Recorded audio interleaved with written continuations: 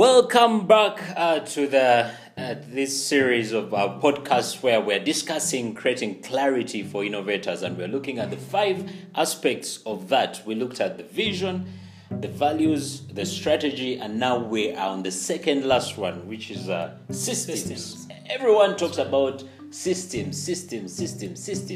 Now, what we're going to do in this podcast, we're going to break down what a system means and how it works, and how you can incorporate it into what you do. So, Nicholas, let's get into it. What are those? System is one of those other big words like strategy, but exactly. What are the components of a system? To start it off, every system has 3 basic aspects. Number 1 is elements. Okay, so when you talk about the digestive system, you'll talk about the tongue, the teeth, the mouth, the esophagus. That's what that disturbs people a lot on pronunciation, myself inclusive. And then you'll talk about the large intestines, the small intestines, the liver, the kidney, the anus, the excretory systems. The skin is part of the digestive system, by the way. Yeah. Yes, it is. Okay. Because it's an excretory organ. Yes. Some science there. Exactly. So that's an example of a system. And now all those things that I've been mentioning are elements of the digestive system. So the very first thing that every system has is elements. Okay. The second thing that every system has is interconnections. Okay, so the interconnections, for example, in a digestive system are such that there is an interconnection between the mouth, where the chewing takes place, and then the throat or the gullet, where the swallowing happens, and then there is that little thing that allows food to go down that. Yeah, I know it. I don't remember the name. Okay, yes. So ideally, the purpose of interconnections within a system is to allow flow, because systems exist in such a way that there is a flow between one element of that system and another element. Okay, so let's say that the digestive system, for example, is having all those parts, and they have to have something that leads to another. So saliva is, let's say, one thing that enables the interconnection between the mouth and the throat to enable swallowing. Then when you go into the large intestines, you'll find enzymes that enable the interconnection between the large intestines and the small intestines, where they break down the food. So ideally, there must be interconnections between elements of every system. And then the third and most important aspect of any system is the purpose of that system, because it is what defines the behavior of any system. Okay, so the optical system is designed to help us to see. The respiratory system is designed to enable us to have a gaseous balance between the external environment of the body and the internal environment of the body. Now, because the purpose of the respiratory system is to ensure that we have a good gaseous balance between your body and the external environment of the body, if you changed the purpose of that system such that it is to ensure that you have more carbon dioxide in your body than oxygen, then the valves would have to change, which valves are in the respiratory system. So ideally, once you change the purpose of a system, the elements have to change, and then the interconnections have to change. Okay, so if I hear you right, what we are talking about here is that there are 3 elements. I mean, not elements. There are 3 parts of a system, aspects of a system, which are elements. Exactly. And then you have the way those elements are interconnected, and then you have the purpose. The purpose for the system. Now, what you're saying is, if I don't understand the purpose stroke the use of something, then I'm not going to know how to connect it, and I'm not going to have the right elements. The easiest way, okay, we are using the digestive systems just as an example, but let me give you something to get us understand purpose a little bit better.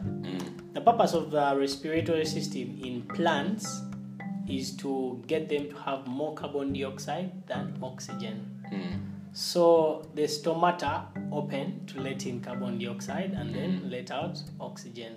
The purpose of the human respiratory system is to have more oxygen in the body than carbon dioxide. So the lungs will make sure they collect deoxygenated blood and then put it out through the mouth or the nose, and then they will breathe in and make sure they capture as much oxygen As possible.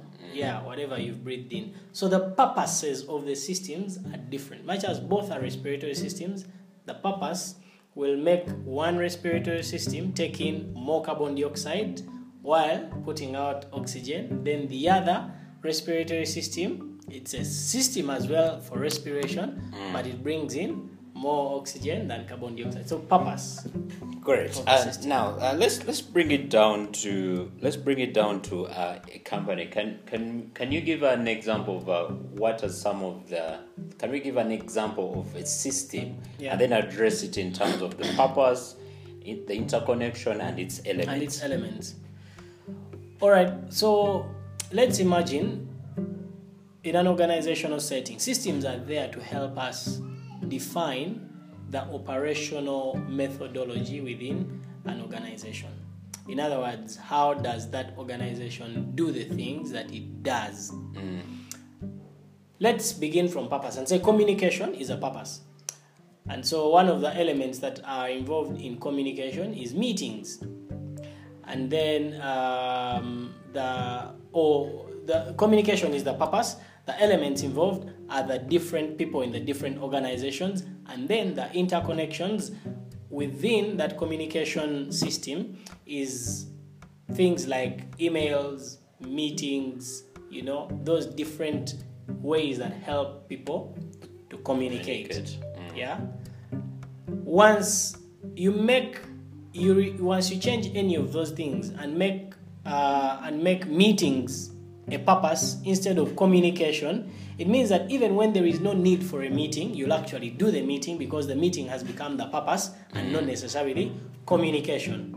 But if communication is the purpose and you realize that you can conference a meeting, you do not all need to converge to a particular room in order for the communication to happen. Yeah. And that's where many organizations get it wrong. They make elements or interconnections the purpose, as opposed to finding a bigger purpose that must be served by different interconnections or elements. Okay, let's say the purpose of HR is to bring in culture fits. Yeah. Okay, let's just because it's more than bringing in culture fits. They must have the right skill. But let's say it's bringing in culture fits. Then what would be the elements? Yeah, so the elements within the human resource department would be the different human resource officers, the human resource director, the human resource managers, the human resource officers or assistants, the talent acquisition people, the learning and development guys, the payroll people, the job evaluation team, the performance evaluation team, the training guys. So all those are different elements of a human resource team or the human resource department or division or whatever you might want to call it. Now, once you set for them a purpose and say what we want is the most culture forward type of environment possible, if that becomes their purpose, then all their interconnections, the way they communicate, the way they hire, the way they interview, the way they advertise jobs is going to be very culture forward.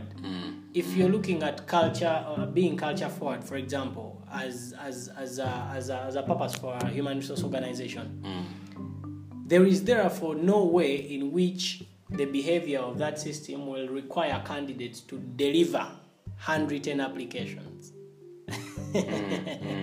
You understand? I understand. Because then you'll ask yourself, is this the most culture forward way in which the type of culture forward candidates we are looking for would like to be taken on? And the answer would definitely be no. there is no culture forward person that wants to hand deliver, a handwritten application. Do they still do those? If you're listening in and you still ask people to deliver, but it could be a case of that's the culture fit that they want. They want someone to deliver and see their handwriting. I mean, you cannot dismiss it. It should be somewhere. But I'm thinking in this era of millennials, really, and the kind of technology and speed that we have, that shouldn't be. That was a side note, by the way. But no, I would understand. Then the whole conversation becomes: do you want culture conservatives? What is the word? Conservative. Exactly. Yeah. Culture conservatives or culture forwards? Culture conservatives would definitely not mind doing a handwritten application and all of that. Culture forwards are thinking, dude, I should drop you an email, interview me on Skype, and or send a video on YouTube. That's right. So to wind this up, today we've simplified what a system is, and Nicholas gave us lots of science, but initially he broke it down. So look at the let's say in your department, what is required of you, because that informs the purpose. Are you required to report? Then you need a reporting system. Because most cases we go to organization and they say, what do you need? You see, we need systems. And ask them, what do you mean by systems? You see, and by what they actually mean by systems is just the interconnections. Yes. So the system is not just the interconnection, it is the elements and also the purpose. Yes. So take care of the three things, and you'll be well on your way to creating a great system. Thank you so much, and we'll get to hear from you. By the way, you can feel free to drop your comments or write to us. You can the hashtag is Clarity for Innovators.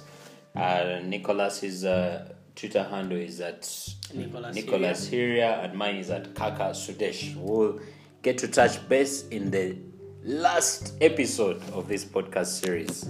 Thank you, and bye-bye.